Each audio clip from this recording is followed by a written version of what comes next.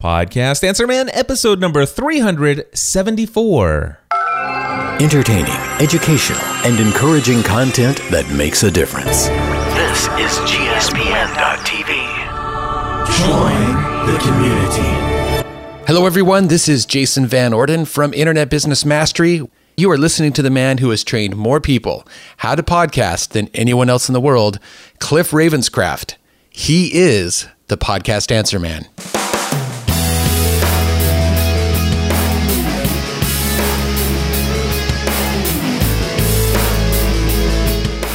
Well, hello everyone, and welcome back to another episode of the Podcast Answer Man. My name is Cliff Ravenscraft, and this, my friends, is the podcast devoted to taking your message, your business, and your life to the next level. That's right, my friends. It does not matter if you are brand new to this online content creating world we live in, or if you've been creating online content for many years. There's something we can all do to take everything we do in life to the next level.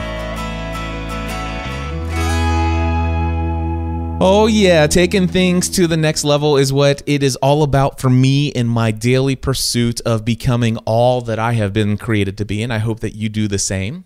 And today's episode, I have a lot of content to cover, and it's all over the place. And I'm not going to spend a lot of time telling you what it's all about. I just invite you to join me on the journey of this episode, wherever it leads. And the first thing that I want to talk about is a video promo that one of my listeners, somebody from our community, had created for me. Now, his name is Jared Elrod is his name, and Jared happens to be the same Jared that called in and asked the question about how do I balance my faith and my business that I talked about in episode 371. If you're relatively new to Podcast Answer Man and you have an interest in hearing about how I might balance my faith life and my business life, head over to podcastanswerman.com/371 and you'll be able to hear my response to that question. But anyway, Jared finally got in touch with me. He said, thank you for answering that question. And by the way, I created this special video for you. I had no idea that he was working on this. I had no idea that he even did this kind of work, but I was blown away, especially by its production value. What he did is he created a 1-minute YouTube video commercial for Podcast Answer Man. And, you know, normally you would think on a creative project like this, you would kind of go back and forth on a script and all kinds of stuff. But man, this thing was amazing right out of the gate. And the only thing that I changed was at the end, he used some graphics off my website for some of my logos and things like that. And I simply went in and updated it with high-res versions of those logos that look better in HD quality. But as far as the creative scripting and the videography of this, or I guess that was the cinematography, the way that you do the transitions and stuff like that. This is a beautiful looking commercial. Now, I realize that this is an audio podcast, and so you're not going to be able to benefit from seeing this, although I encourage you to do so. To go to my YouTube channel. By the way, my YouTube channel is youtube.com/Cliff EOTC. It seems kind of strange that it might be something weird like that. Of course, I do have a different one for Podcast Answer Man, but I decided to put everything under one umbrella. But anyway, it's youtube.com/Cliff EOTC, which actually does stand for Cliff Encouraging Others Through Christ. But anyway, if you want to see this video, I will also put it into the show notes for this episode of Podcast Answer Man at podcastanswerman.com/374. So you just go to that and it'll pull up the video will be embedded in there as well. Anyway, what I'm going to do is I'm going to play this commercial for you. Now, just so you know, this is meant to be a humor piece, especially the end where, it starts, the commercial, this is, who is this? You'll get it. I'm sure you will. But anyway, let me go ahead and play the audio for you guys. And then I want to talk to you about something that, I wonder what this will do as far as people's assumption about who I am and what I do. And I'll go into greater detail in just a moment. But here it is, 1-minute audio commercial from this video. What's going on in here? I'm trying to start a podcast. Looks like you're being eaten by a podcast. Ha ha. Very funny. Where did you get this stuff? Actually, A yard sale. Some ex-rockstar dude needed cash and sold me all of his sweet gear. I hate to break it to you, but I think he sold you all his old junk. Man, I don't know anything about this audio stuff. Obviously. Why is this so hard? Like, I just want to start an awesome podcast. Well, then you need to call Cliff Ravenscraft. Who? He's the podcast answer man. He can help you get set up with everything you need to start your podcast. He helps with everything from coaching to picking out the right gear for your podcast. You can even buy your gear right from him. Want to start a podcast? Check out the Podcast Answer Man at podcastanswerman.com. Podcast Answer Man. Okay, so there you go. That is the commercial. And of course, if you actually watch it, this guy is on the ground in his office. You heard the loud banging noises. The guy opens up the door to this guy sitting on the floor of his office, and he is just covered with wires. And it looks like he was attacked by something.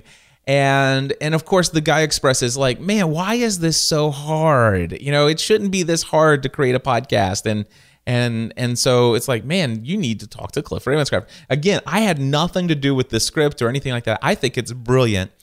But one of the things that I noticed is I took it and I uploaded it to my YouTube channel.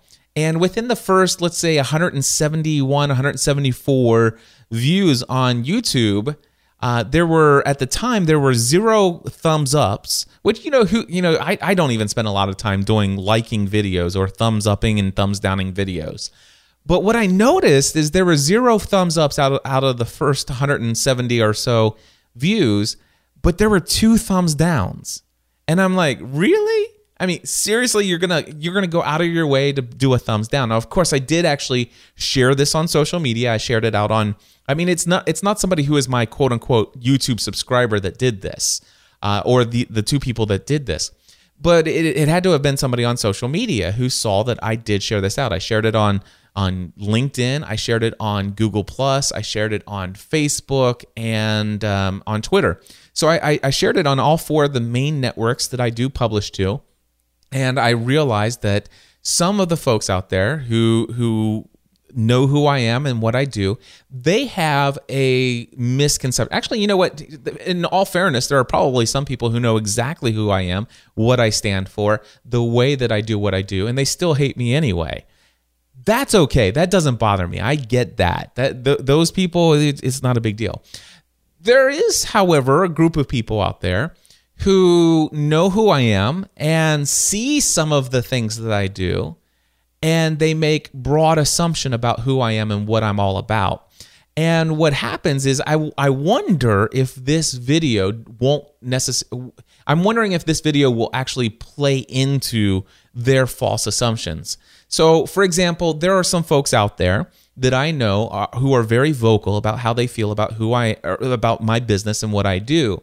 For example, they are the type of people who will say, I cannot believe that anybody would go and pay somebody to learn how to podcast. I can't believe somebody they don't say my name specifically, although I'm sure some of them have, but they say, I can't believe that people would charge money, top dollar consulting kind of money, to teach somebody how to podcast. I mean, guys, and matter of fact, they say these things. Guys, it's not that hard. All you need is a microphone. You could use your built-in microphone, free software, and there's a whole host of number of services out there like Podbean and well, there's all kinds of other services out there. And literally within an hour to 2 hours, you could have a podcast up and running. It won't cost you a penny. Or maybe you go out and spend $30 or $60 on a microphone, plug it in via USB and record and upload to one of those free things that, I mean, creating an RSS feed is not complicated. You just do it and boom, it's online.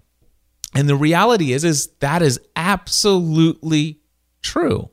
It can be that easy to create a podcast. I don't necessarily agree with those methods for certain people, though. I certainly wouldn't want to use one of those free services myself.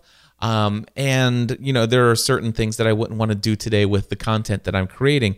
Now, with that being said, let me just share this. I started out in podcasting back in 2005, December 2005. And when I started, pretty much all podcasts sounded horrible.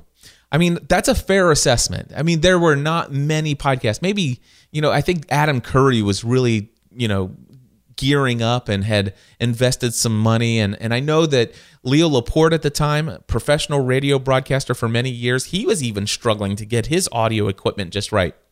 His early episodes of the content he was creating, he was creating was not perfect. I mean, on a scale of 1 to 10, I'd say the first 15 to 20 episodes of anything Leo Laporte did was on a scale of 1 to 10, I would rate it about a 6. So, and my content, by the way, when I first started was right around a 3. It wasn't a whole lot. It wasn't that great. But the reality is that in 2005, I could actually go out and do what I did, which was, by the way, I spent $35, I think, on a headset that had headphones, and it had the little boom microphone off to the side. And it wasn't even, actually, mine wasn't even USB. It was actually 2 1/8-inch plugs. One went in the headphone jack, one went into the microphone jack on my HP laptop. I installed Audacity. I knew nothing about any of this stuff. And I hit record, and my audio levels were all over the place, static, clicking noise. I was saving it as a very low bit rate MP3 file. I didn't even know what a bit rate was. I didn't know what a sample rate was. I didn't know anything about any of those things. And all I know is that my first episodes sounded horrible. Yet, I was able to gain a very large and loyal audience over a very short period of time, relatively speaking. I mean, it was pretty amazing. And the reality is that back then there was not a lot of great sounding audio, so mine didn't sound horrible compared to theirs. Today things are different. Today things are a lot different. You go into iTunes and there are in the top ranked podcasts in all the categories, usually in the top 100. I would say that in the top 100 highest ranked podcast in any category in iTunes, out of the top 100, I would say at least 85 or 90 of them are going to have excellent audio quality and great production value. 85 out of 100. So if you're trying to come in your niche, in your specific field, and you want to create a podcast with a $35 microphone, it's not going to instantly rise to the top. Can you do it? Yes. If your content is amazing, absolutely. Do you have to have everything? Is there a formula that just guarantees success? No, there's not. But there are certain things that you can do to really help you stand out in the much larger haystack of podcasting that exists today compared to what it was in 2005, 2006. So here's the deal. Did I start with a $35 microphone? Did I start with free software? And did I start by teaching myself how to do my own RSS feed and using all these free services and getting up and running without paying anybody to teach me how to do it? Yes. All right. However, did I learn the hard way, beating my head against the wall, losing audio episode recordings, and ordering equipment to take my production to the next level, thinking, man, my MXL 990 microphones, what everybody was telling me was the bomb. They were like, this is amazing. So I bought 2 of those microphones. Absolute pieces of junk. I think, were they Marshall? Anyway, they're MXL 990 microphones. And by the way, if you have one, I don't mean to say that your microphone is a piece of junk. Whatever you do, don't knock it against anything because it will break. But anyway, and you can do things. I mean, gosh, it sounded a whole lot better than my $35 microphone, but would I ever buy one again in my life? No. Absolutely not. So, I made a lot of mistakes over the years and things that, man, there was no podcast consultants out there that were doing this full time and had already spent, thousands of hours devoted to creating content and building a community online around their shows and all of that stuff. That didn't exist at the time. Were there some consultants right away out of the gate? Yes. Were there ones that had a track record of years of building an online business and all this stuff? No, there wasn't that. So, if I didn't need it, why should you, is what some people might think. And, that's fine. Absolutely. And by the way, here's the deal. I still think it's possible for about 80 to 90% of people who want to create a podcast. I think going the super cheap, inexpensive, almost paying nothing route will work just fine for you. If it's just as a hobby, if you're just playing around, if you're just dipping your toes in the water to see if you like the swimming pool that we swim in here as a podcast content creator, absolutely. Go out and use your whatever you can do to record your audio and use free software and stuff like that. In fact, there's a lot of those people who have gone through my Learn How to Podcast tutorial. And the thing is, I created learnhowtopodcast.com, spent about 50 hours worth of my life putting that thing together, and I made it available for free. I don't even require your email address because I figure if you're going the super free route, and you want to try to keep everything as cheap as possible, there's a good chance you're not going to want to buy my products and services that I charge for down the road. So why should I put you on a mailing list when you're probably not going to be interested in the kinds of things that I sell? And some people might say, well, gosh, Cliff, you get them on your email list and you provide them all kinds of extra content, free, valuable content that you deliver to their email. It's like, well, I do that every week in my podcast. I do that every time I put out some YouTube videos, and I do that through social media. Why should I only give that to people who've given me my email address? It's like, I understand the sales funnel, whatever. So here's the deal. So I created this free webinar or free tutorial, learnhowtopodcast.com. The first video, by the way, as of today, has been viewed almost 72,000 times. Now that's the first video. But if you get into there are 8 videos in that tutorial series. And if you get down through there, it's got about 8 or 9 or 10,000 people who made it through all of them. And here's the situation. I've had thousands, and by the way, this is not an exaggeration, but I've had thousands of people tell me, hey, Cliff, I just want you to know I went through your tutorial and I had my podcast up and running within just a couple hours. Unbelievable. I couldn't have done it without you. And all of this, and I never had to pay you a single penny either for your consulting or any of your products or services.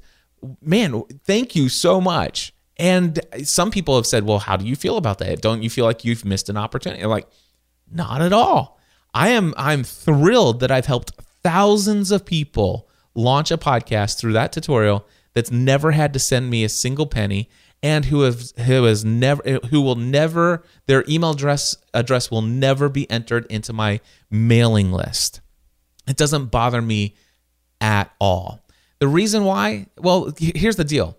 I know that those people are going to go create podcasts, right? And they're going to go build audiences. And a percentage of their audience, small percentage of their audience, whatever the topic is, I recognize and realize that some of those people that listen to them are going to say, wow, I want to create a podcast. How do you do this? And they're going to say, I found out from Cliff, and he's got this free tutorial at learnhowtopodcast.com, which is why there's so many views of this particular tutorial. That's exactly what's happening. So I'm literally sending thousands of sales representatives out into the world selling what? My free tutorial. Absolutely. They're selling my free tutorial that doesn't cost a penny, doesn't even cost you your email address. But then why do I do this? Well, first of all, I really do it first and foremost for the goodwill. I mean, just to get exposure to who I am and what I'm all about. And for me, it's never been all about the money. The other thing that's exciting about this is that there are always going to be a small percentage, a very small percentage of the people who go through all the tutorials and say one of two things. I could do this on my own, but boy, I would love to have access to Cliff, to help me walk through this. Or, man, I go through this and I sort of understand what's going here, but I have lots of questions and I know there's no way I could do this on my own. They're like the guy who's sitting on the floor in the video that Jared had created, and it's like, why is this so hard? I can't figure this out. There are people who are like that. And so there's a whole realm of a mixture of people who sign up for, let's say, my podcasting A to Z course, which, by the way, is not inexpensive. But these are folks that are doing, here's the thing. Some people think that I might be, quote unquote, deceiving people, that you have to invest this much money to have a quality podcast. And I'm not trying to do that. I've never tried to convince anyone, please pay me and sign up for my A to Z course. Although you might be thinking, well, what do you mean you've never tried? Of course you try to convince people. No, I believe what I've done is I've shared, hey, this is what I have to offer in my podcasting A to Z course. I think it's extremely valuable. If you're looking for what I'm offering here, I do want to let you know that the next one signs up. And if you want to register, here's how you can register. Occasionally, I'll put out a discount code and stuff like that. And do I market the ability for people to sign up? Yeah. But do I try to convince them?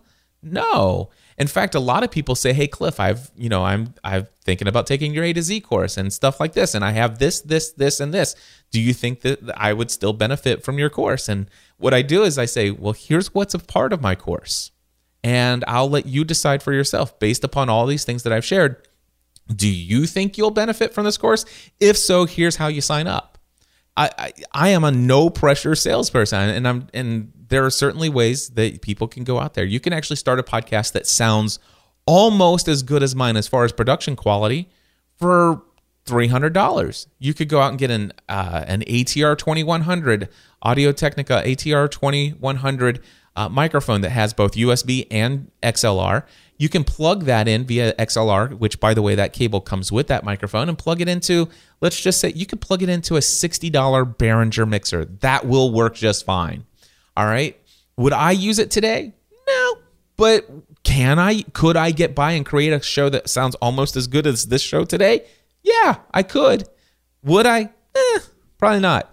But you can. So you put the ATR 2100 into a $60 Behringer 802 mixer. You could send the audio from that right into your computer software. Would I do that? No. But can you? Yes. And is it possible that you'll get audio that is just as good as mine? Yeah, as long as you're not going to get all that hissing and popping and your audio levels are just right. Yeah, it's possible. Now, could you spend maybe another $100 and get a digital audio recorder? Absolutely. You could do that and send it in there. You could do the mix minus with 2 cables that cost you $12 and all of this stuff. And by the way, all of this information's out there anywhere on the internet. In fact, out of 374 hours of podcast answer, man, I've shared it over and over and over again. It's available. It's for free. A lot of that stuff is all talked about in my in learnhowtopodcast.com. So it's all there.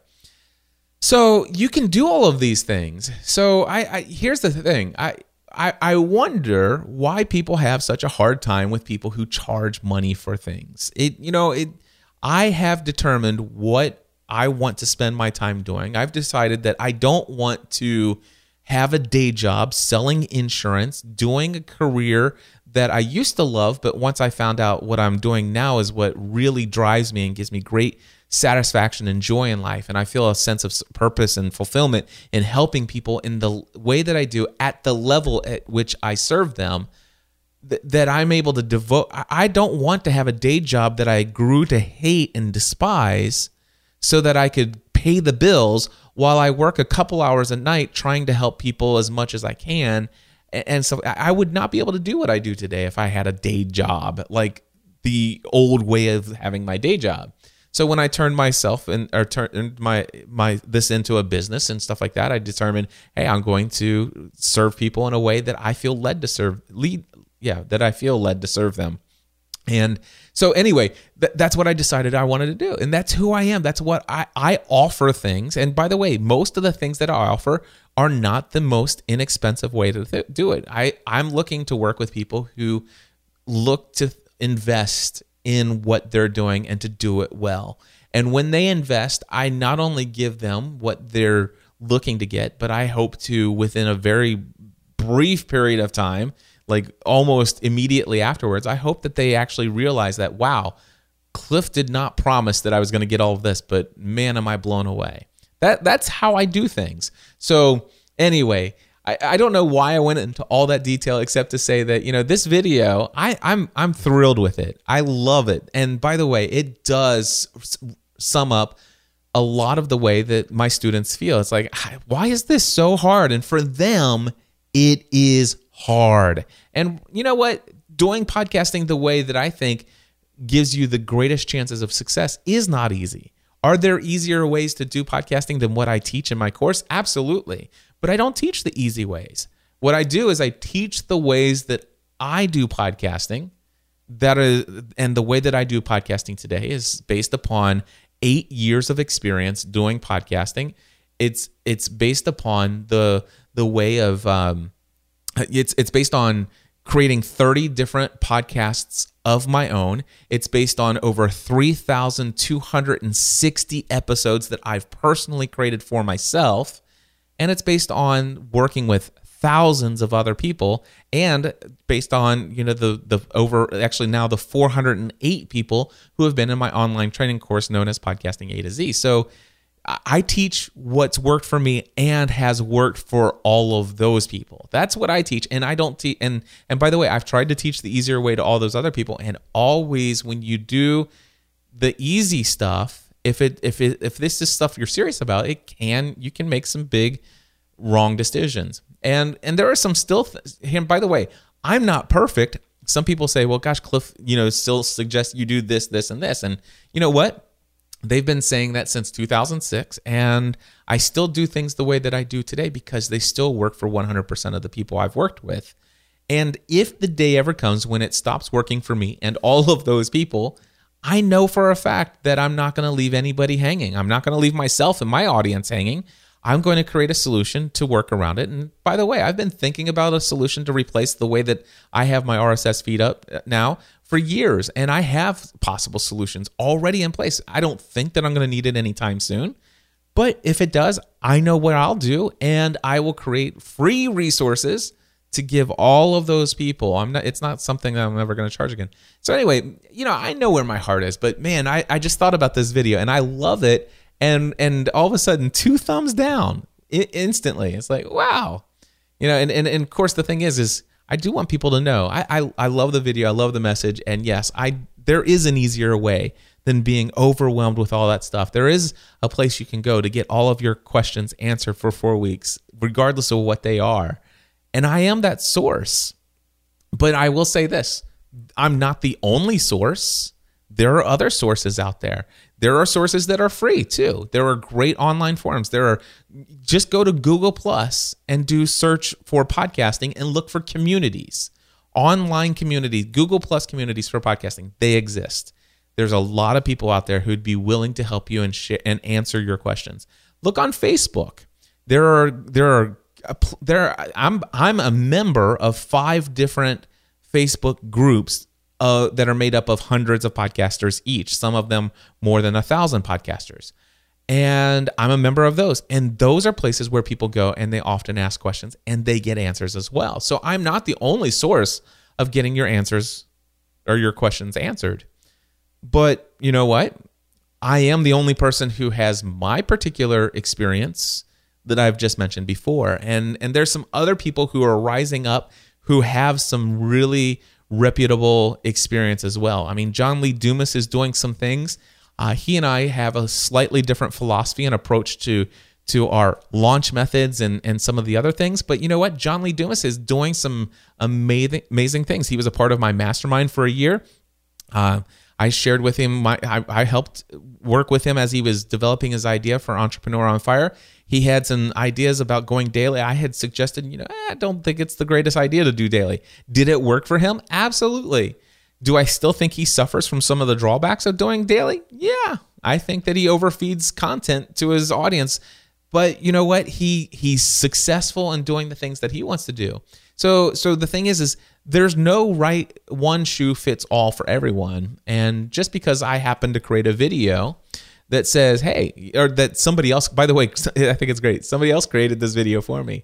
But yeah, so anyway, 28 minutes of a monologue on my new video. That's ridiculous, but it is what it is. But here's the deal. How does this apply to you? Let's reel this thing in. Forget everything. Well, don't forget everything I said, because why would you have listened to it? But here's the deal. The reality is that you have a business probably, or you have something that you're selling. And if you think, no, Cliff, I don't have a business, I don't sell anything. Well, you do sell something. You actually do things that you share with the world, and you sell an idea. You sell a passion. You want people to listen to your show. Well, you're selling people on the idea and the concept of listening to your show. So we're all selling something, and you have to come to the place where, you know what, what you're doing and why you're doing it, you know your motives more than anybody else. And I suggest that you just know your reason why. And when all the naysayers out there say otherwise, then you kind of just say, yeah, they just don't get me. Or sometimes you just get into your podcast and do a 28-minute monologue on how you feel about the two negative thumb down on your video. But anyway, all of that to say this. Thank you, Jared, for creating that amazing 1 minute audio or 1 minute video commercial. And I know that Jared's planning on doing this in the future for some other folks. And as soon as he has a little bit more information on that and how you can maybe contact him to create maybe a video promo for your business or your brand or your message or your podcast, perhaps I'll be able to connect you then. So there you go. All right, next up is AT&T contracts. Now, I have recently decided I want my new iPhone. I'm an early adopter, and I'm looking forward to it. And I know many of you are wondering, what am I going to get? I'm going to get an iPhone 6 Plus, and I have decided I'm going to get the 128 gigabyte phone. And when I decided to do that, I'm like, okay, let's see if I can get this thing pre-ordered. Well, when I went to pre-order the phone, I realized that my contract that I have currently for my iPhone 5 doesn't run out until October 5th. So I'm a couple of weeks before the contract is up. And if I was to do the pre-order, I would have had to pay an early early contract termination fee. So I called AT&T to see if they would waive that. And I'm like, come on, it's 2 or 3 weeks, right? So you can certainly let me get into a new contract. Well, AT&T told me that if I'm on the family plan, the family share plan, I think I pay $150 per month for 20 gigabytes of data for our family. And what you do is you pay $15 per line for each additional device you put on that plan. Now, we have 5 phones in our home, and so we have 5 phones on that plan. Well, I was told that the only reason they allowed us to be on the plan with our 2-year contracts that we have now was due to the fact that I'd been with them for so long and I was already well into a contract when I moved over to the family share plan. They're telling me that $15 per month per phone is not necessarily the price. Instead, the price is $40 per month. So they're telling me I actually do get the contracted rate for the phone of $499 for the iPhone 6 Plus 128 gig. If I do a $499 with a 2-year contract, then I lose the ability to have that phone be on my plan for $15 a month. Instead, it goes to $40 a month. But they'll change that if I go on their next plan, next plan is where you finance your phone over the course of 18 or 20 months or something like that. Super confusing stuff. And I'm thinking, wait a second. I thought the reason why you were going to subsidize the cost of this phone is because it guarantees that I'm going to stay with you and pay these fees to your company for 2 years. I'm agreeing that I won't go somewhere else, or I'm agreeing that monthly you're going to always have this amount of money from me. And that's what the subsidies were all about. But now they're not doing it the same way. And I don't exactly understand how they're subsidizing phones, but they're charging you more money. And so I'm thinking, I want to buy, I'm going to go into AT&T once I'm out of contract, and once the phones are back in stock. But when they are, I'm actually going to go in and decide I want to buy the phone without the contract, probably. So I think it's going to be like $947 or something like that for this phone off of contract. And I want it unlocked. And I also want to make sure that the phone that I get is, it won't have a contract. And I have confirmed that if I buy an unlocked iPhone 6 Plus without a contract and I pay full price for it, I can keep my $15 a month. So that won't be a problem whatsoever. So I don't worry about that increased cost monthly. And if I'm not in a contract, that means that I could cancel and move my phone. And eventually, if I'm out of contract on all of our phones, I can move our whole family away from AT&T anytime I desire. Now, the only thing is that I realized that, and what I've found out is that, if I buy an AT&T phone and unlock it, I know that I can move from AT&T, and I think I can go to T-Mobile. And by the way, these things are things that I think I can do. I think that if it's unlocked, I might be able to put it on Cricket, which is another provider. But I know for a fact if I buy the AT&T phone, I will not be able to go to Verizon. So I've been talking, and because Verizon, AT&T and all these other carriers are on what they call GSM, but Verizon is on CDMA.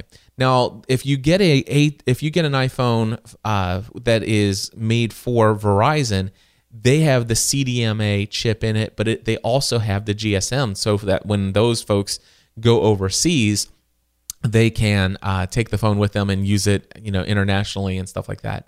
So I've been told that, go to Verizon, get a Verizon phone, pay full out for it without a contract, and then you can actually work it on Verizon. You could work it on any of the other GSM carriers.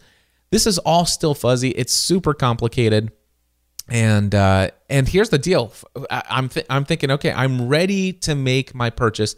I'm ready to go and stand in line at 6:00 in the morning at Kenwood store at the Apple store over in Ohio, and I'm ready to buy this phone out of contract. But then I learned, and some people tell me, that you cannot buy an unlocked iPhone except under T-Mobile.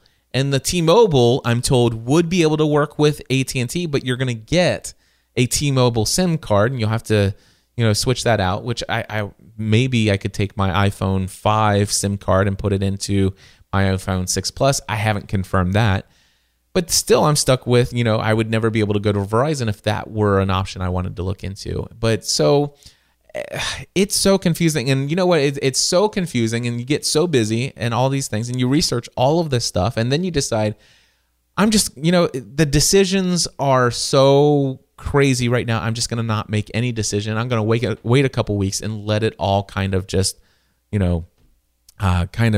die down. I started this conversation on Facebook the other day, and it was crazy the amount of responses. And by the way, a lot of the information that I just shared with you, I had heard and gathered a little bits and pieces of it after listening to This Week in Tech and Mac Break Weekly on Leo Laporte's Twit network over the last several years. But it certainly, all of it became firmer, sort of, more understandable and outlined information as a result of this discussion thread we had on Facebook this week on my personal profile page. And so I've determined, I know enough now to know that I'm not ready to make a decision. And my iPhone 5 is okay. It's fine. It's not, I just recently got my brand new battery replacement that I told you about a couple weeks ago. And so here's the deal.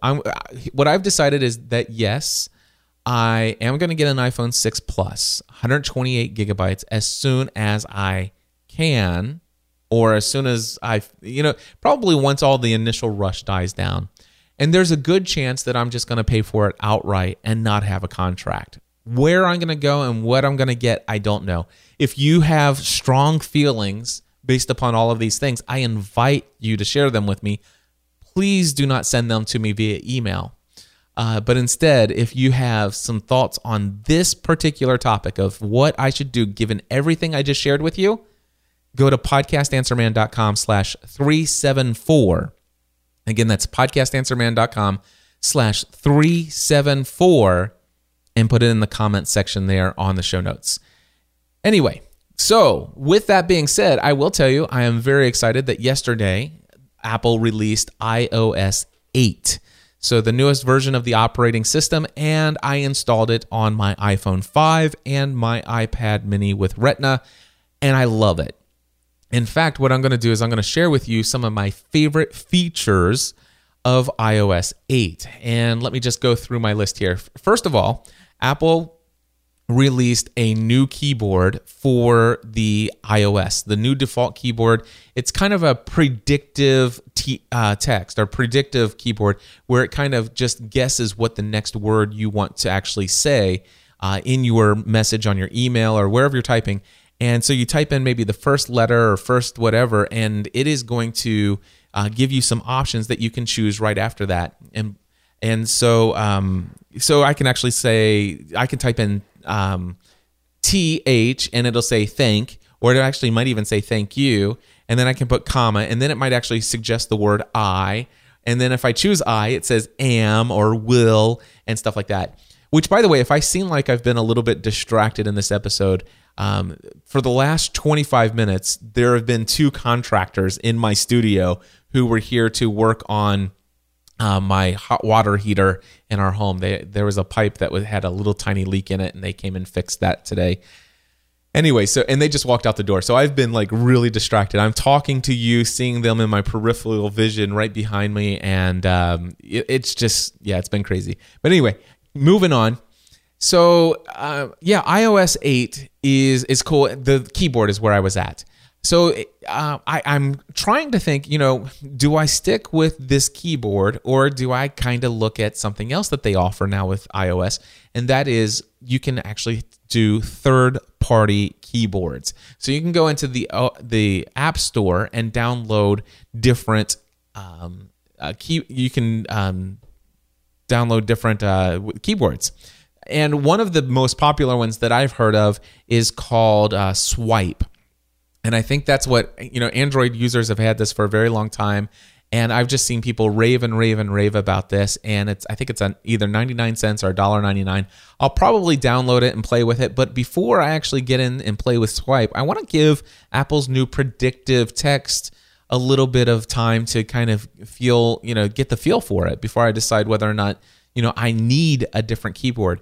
And by the way, my understanding is that as you start typing and choosing words, it actually starts to learn a little bit more of the kind of things you say over and over again. So for example, in Tweetbot, I might actually, I start with, hit the reply button, and I almost always start with thank you so-and-so, or thank you at so-and-so. And when I do that, I think that iOS, this new predictive keyboard, will remember certain things per application. I can't confirm that 100%, but I'm almost positive that the predictions are based upon what it's learned about how you're communicating with that particular app. So I'm excited to see how that will work. Now, here's one application that is a third-party keyboard that I am absolutely in love with, and it is really more than just a keyboard. It is an extension of a tool that has been so beneficial to me, so makes things so productive for me, and that is Text Expander. Now, Text Expander has had an iPhone application for a very long time. Text Expander, by the way, is a software that I've been using for years on my desktop Mac computer that allows me to type in a couple small keystrokes. That's a code, if you will.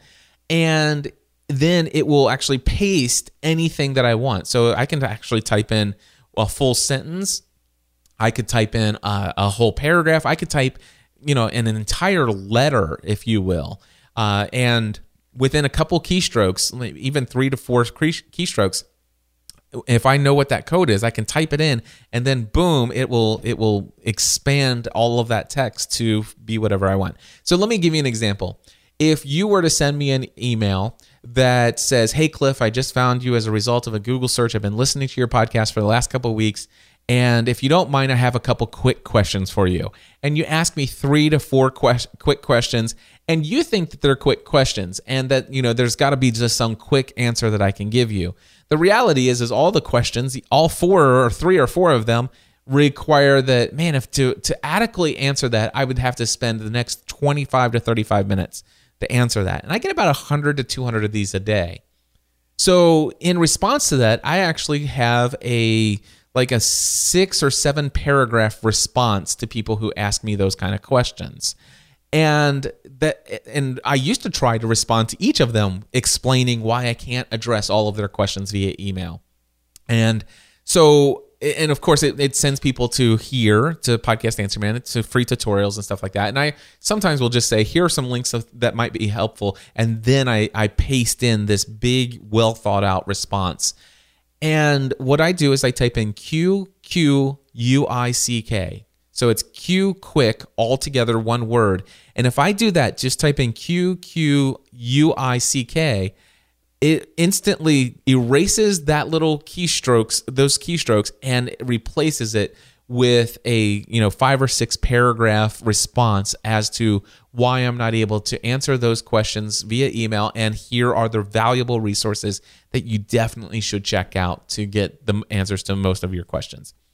So that's what Text Expander is. Now, they've always had they've had for years an iOS application, but it would not integrate. So I couldn't be in my email app on my Apple phone and hit reply and type in QQUICK. But what I could do is I could go over to the application, and because I had it synced with Dropbox, which is keeping all of these shortcut codes and all the text that should be written if I use them, Dropbox keeps all that synced.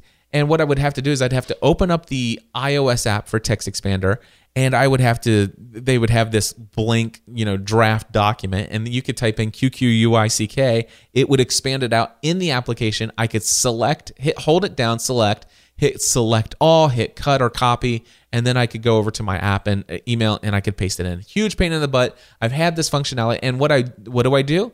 I'm out and about. I see this, and I realize I know that I'm going to use this text expander snippet to answer this question, but I'm just going to wait until I get back to the office or wait till I get back to the hotel, and I'll do it then, because it was too much trouble to do that, at least at the frequency at which I do it. So this application now, by the way, they do charge an extra fee for this new version of Text Expander that has this third key, this extensibility or this new functionality with iOS 8, which is fine with me. Trust me, the amount of value that I get out of Text Expander, I'll never complain about paying, was it $4.99 or whatever it is for a new version of this that allows me to make use of this in my everyday life in my new in my iOS 8 applications. So basically, I downloaded Text Expander Touch 3.0, and I paid for it. And then what you have to do is you have to go into your settings in your iPhone, click on General, click on Keyboard. Then you can add third-party things. Now, if you go in and open up your Text Expander 3 application, then go in to there and add a keyboard under the General settings under Keyboard. Add a third-party keyboard, and then there's one other thing you need to do. You have to click on it, and you have to actually say, allow full access. Then you're going to get a warning, by the way, that says, listen, you're allowing full access to this third party. Everything you type is getting reported back to this application, which then could be there. And as a matter of fact, if you type in type in a credit card number using this keyboard, that information, that data is getting sent to that application. They would know your credit card information. And you have to approve that. By the way, you can approve that with no problem at all as long as you do this. So what happens is to use a third-party keyboard, and those of us, by the way, who have been using emoji, we know how to do this, right? We've been using the emoji icons or the emoji keyboard to type in those little emoji characters. It's the same thing. You just click on the little icon, the little world icon or extra keyboard icon, and you'll see your emoji there. But then you'll see English Text Expander. And so you can switch it over. And by the way, the look and design and feel, everything, you can just tell when you look at it, oh, I am using the Text Expander keyboard right now. And so now I can actually look at an email. I can hit reply. And if I know that I want to use a Text Expander snippet, I just hold down the little extra keyboard button. And then I choose Text Expander keyboard, and then I type in my little short little QQUICK or one of the hundreds of other shortcuts that I have, and then boom, it fills it all out for me. And then if I want to make sure, if I'm browsing and I pull up a thing and I'm ready to enter in a credit card information on a secure site buying something, I look down and it's like, oh, I see that I'm using Text Expander. I don't want to enter my credit card into a third-party application, so I am actually going to switch back to my main my main Apple keyboard. So that's how I do that. But anyway, Text Expander now on the iPhone, one of my favorite things, and looking forward to checking out some of the other keyboards. But before I do that, I'm going to really give the Apple keyboard a try. Let's see here. What else is my favorite things in iOS 8? Hey Siri is another thing. Now, of course, you can go into general settings, then go into Siri, and there's a little setting that you can turn on called Hey Siri. And if your iPhone is plugged into power, it will always, it has the microphone turned on at all times, and it's listening for you. Now, for those of you on Android, you've had the ability to do OK Google for quite some time. Now, for us on iOS, we can now say, Hey Siri. She starts listening. She does their little beep, and then you can start speaking, and she is going to do whatever you ask. And I have my phone in front of me all the time, and so I have that turned on. Now, the thing is I have to decide, do I want this on my iPad or do I want it on my phone? Because I have both plugged in front of me all the time, and I haven't yet had a problem where I've actually said, Hey Siri, when they're both in the room in front of me yet, but I imagine that might happen one day. But for now, I'm just leaving it on my phone. And it is pretty cool. I can say, Hey Siri, and without doing anything, I can say, set an alarm for 3:42 p.m. titled Pick Up Kids or whatever. And then, of course, it's going to set an alarm that will go off, and the alarm will actually be labeled, Go Pick Up the Kids or whatever I have to do. So anyway, I do like Hey Siri. That's a one. And then, of course, another new favorite feature of iOS 8 is family sharing. Now, I have had multiple iOS devices. We have 10 or 11 iOS devices in our home today. And then we have about 5 or 6 other Mac computers. And, of course, everything is using the Apple IDs. There's the app stores on the Mac App Store. There's the App Store on the iOS, and music and everything. Everything, all of these years has always been purchased under my Apple ID, my own personal Apple ID. And then there are, everybody's Find My iPhone has been under my Apple ID. So for their iCloud, it's been signed in under my Apple ID. Now, at least the kids have their own Apple ID for some other things, such as Game Center and things like that. But, all of these purchases and stuff like that, it gets put under my Apple ID. And, it gets a little crazy when you're buying things and it messes up, your different... I'm not going to go into all that. But here's the deal. The family sharing allows you to now go in and set it up and say, listen, I want to add I'm the main ID in my household, and I want to add these members of my family. So you take their Apple IDs and you add them to your family sharing program. And what that does is it allows any application that you've purchased, they can also use. And any application they purchase, you can also use. And it does the same thing for music, books, iBooks, and stuff like that. So, and also, the interesting thing is now I can actually take, once I set this up, I haven't done it yet, but once I set it up, I can take my Apple ID out of their iOS devices completely. They will not have access to my Apple ID at all anymore, and I can set them all up with their own Apple iCloud under their own Apple ID. That will then allow each of them individually to have their own Apple ID signed up and hooked up to Find My iPhone, or Find My iOS device is what they should call it. But anyway, then, or actually, I guess they should call it Find My Apple product, because it allows us to find our computers too if they're connected to the internet. Anyway, but it allows them to sign in to Find My iPhone with their Apple IDs, and I can, as they're connected to my account, I'll still be able to find them. So I'm glad that I'm actually going to get to the place where I'm no longer giving out my username or my Apple ID and my password to all of my family. It's not that I'm worried about my wife, but certainly, do my kids need to have access to be charging things to my account? The other things that I think you can do is you can set up certain privileges where you can set a certain allowance for a certain dollar amount for your family for each ID to how much they can buy and charge to your credit card that's on your main account. And the other thing, what's the other thing that I was thinking of? Oh, or they can actually, you can set it up, and I haven't confirmed this, but I remember seeing them talk about it, where you will be able to have them request the ability to purchase an in-app purchase, and then it sends you a notification, and you on your phone or your device say yes or no. Anyway, I'm excited about iOS 8, and I'm glad it's finally here. There are other things like the voice message via text message, sending in kind of like a walkie-talkie audio message to your folks, on iOS or iMessages, there's the instant ability to take a picture or video of yourself, so you can send video messages. All of that stuff, little stuff. It's cool. I'm excited about it. Let's see here.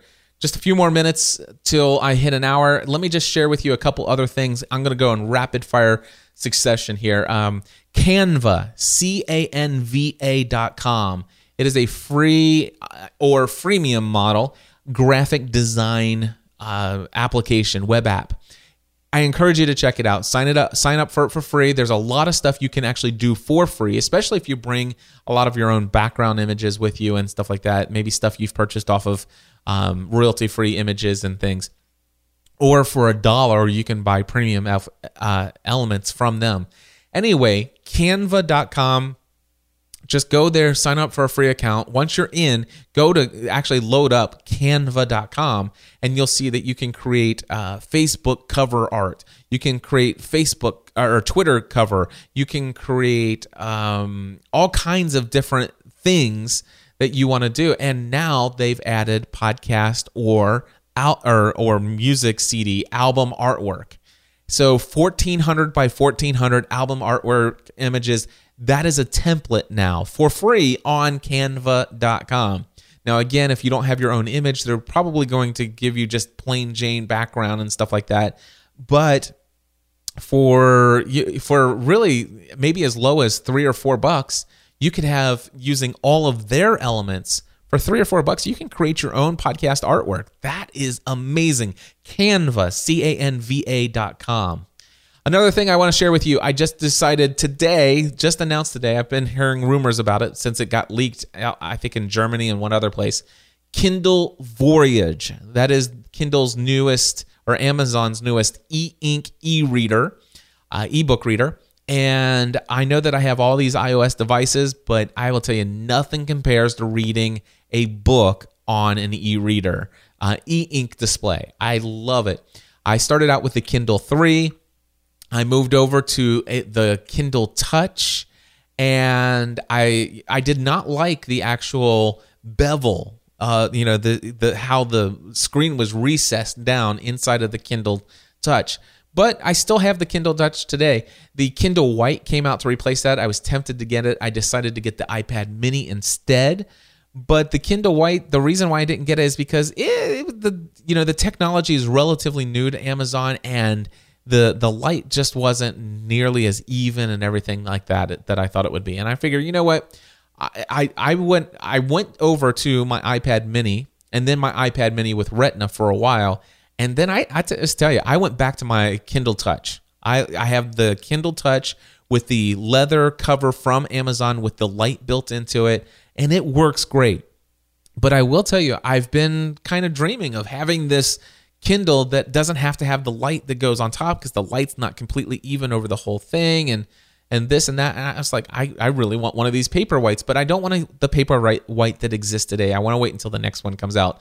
Well, lo and behold, the Kindle Voyage is now there, and it has a 300 pixel per inch display. Also, they got rid of the bezel, so the screen is almost nearly flush or flat right with the edge of the front of the device, so it's no longer recessed. I love that. It does have the built-in light that actually is, over top of the display, and I imagine that they've got to have improved over the Kindle Paperwhite. So this thing has 6 weeks of battery life, and for the very first time, I'm actually going to go with the Wi-Fi only instead of the 3G. And the reason why is because, well, I almost always have my iPhone with me, and I can turn on my personal hotspot. And I rarely ever use the 3G on my phone or on my Kindle Touch or any of those other devices. So I'm going to go with the Wi-Fi edition. It is an increased price over what they had for the older model stuff, but $219 without the special offers. So I went ahead and pre-ordered mine today. I did pay for the $50 2-year warranty with Amazon, which gives me accidental coverage. Basically, if I just call them and say, hey, this thing, I ran over it with my car, or I dropped it into the bathtub when I was reading this morning, and it's a little wet and it's not working anymore.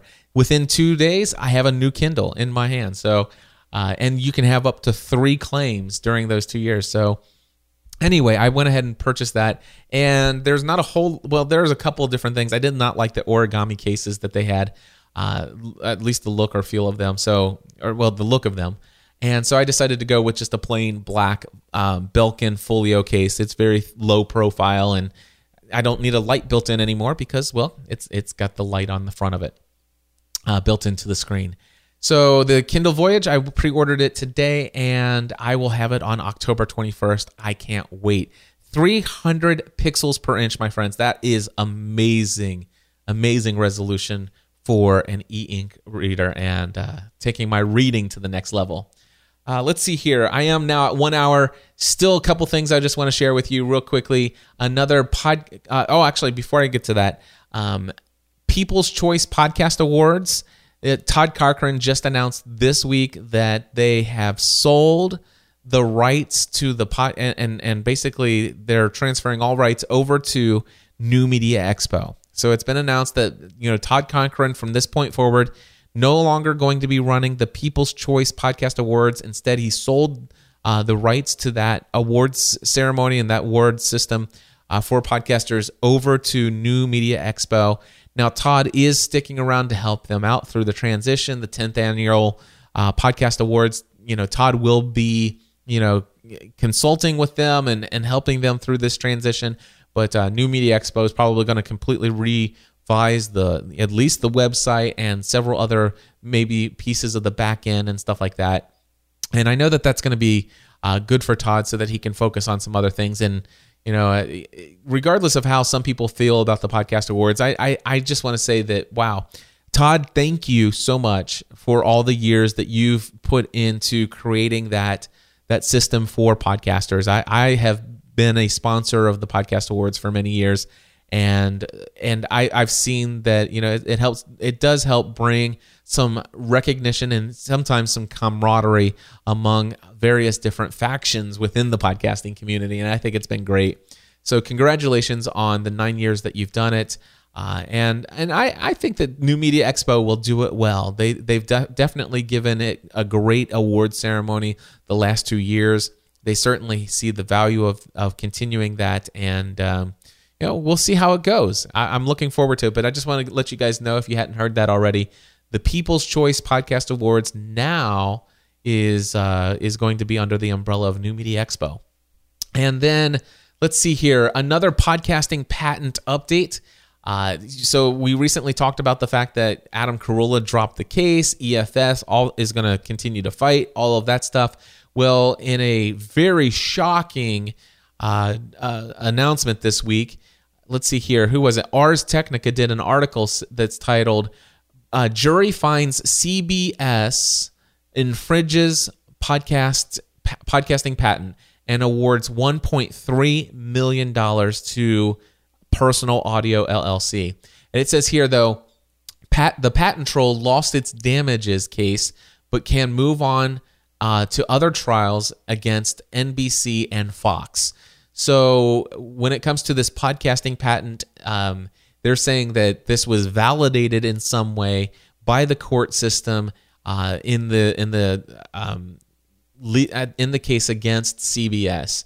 Now, of course, it says here, Ars Technical had written a story a while ago that says Personal Audio has come out and said, listen, independent podcasters, don't worry, you're so poor, we're not going to sue you. Is that exactly what they said? No. But in essence, is that what they said? Yes. Now, I will tell you, EFF has a response to the CBS trial on their site.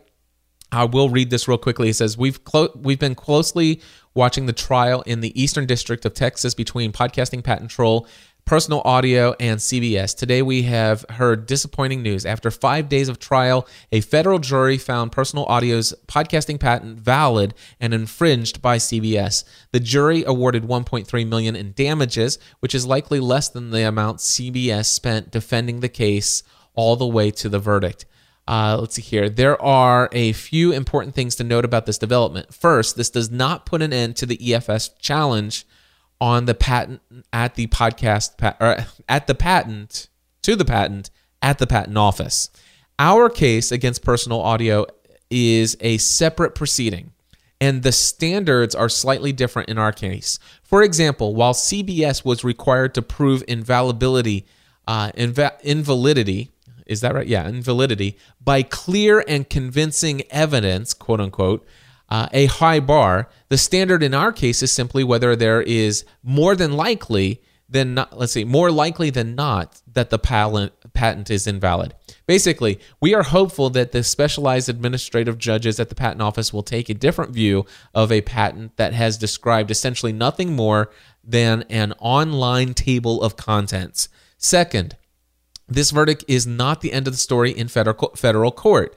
When Newegg challenged Sovereign's so-called shopping cart patent, it too lost after a 5-day trial in the Eastern District of Texas. On appeal, the Federal Circuit found no reasonable jury could have held the patent valid. CBS has pending motions before the district court, and if those don't succeed, it can also appeal. So while today's verdict is very disappointing, it is not the end of the fight against personal audio. So there you go. That's the update. Again, my stance is not changed today from what it was the very first time I heard this. I'm not worried at all. It'll all work out, and I do not think the sky is falling. Be calm. What is it? What is that little meme that's going on? Stay calm and podcast on. Seriously, my friends, it's nothing to worry about in my mind. I'm going to go ahead and start my music here in the background.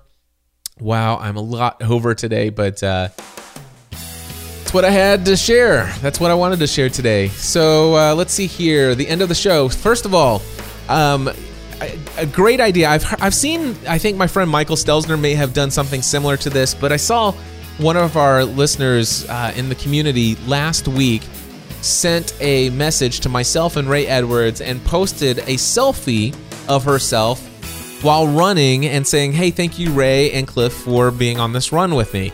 And I got to thinking, it's like, wow, this would be great. I remember Michael telling me how much he enjoyed seeing people post photos of where they're reading his book, for example. Anyway, I would love to create a new hashtag for you guys, and I did this with Family from the Heart. My wife and I have a show called Family from the Heart at familyfromtheheart.com. And we mentioned this earlier today in this week's episode of Family from the Heart, but here's the deal. The hashtag is GSPN Selfie. That stands for Generally Speaking Production Network. That's the name of my network.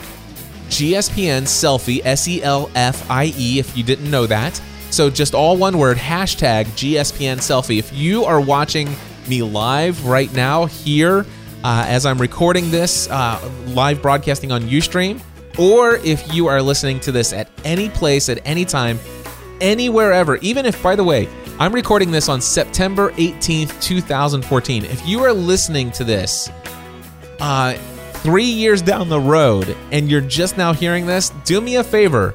Send out a tweet that says @GSPN and tell me where you're watching or where you're listening from or watching from or whatever the case may be.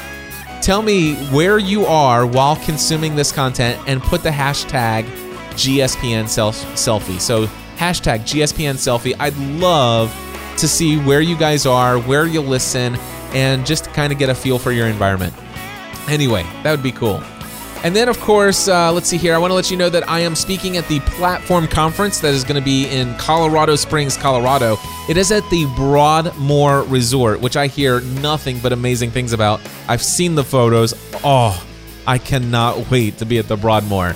Anyway, November 9th through the 11th, if you want to sign up, go to platformconference.tv. Again, that's platformconference.tv. Use promo code CLIFF, and you will save $100 off of the cost of the conference. Of course, if you want to stay an extra day, Ray Edwards and I are hosting a one-day business workshop. You can find out all the details at nextlevelstudio.com. Again, that's nextlevelstudio.com. Or go back and listen to last week's episode 373 at podcastanswerman.com/373. So many URLs. Anyway, yeah, so that's it. Yeah, that's good. Guys, thank you for tuning in. I look forward to seeing some of those selfies. And until next time, I encourage you to take everything you do to the next level.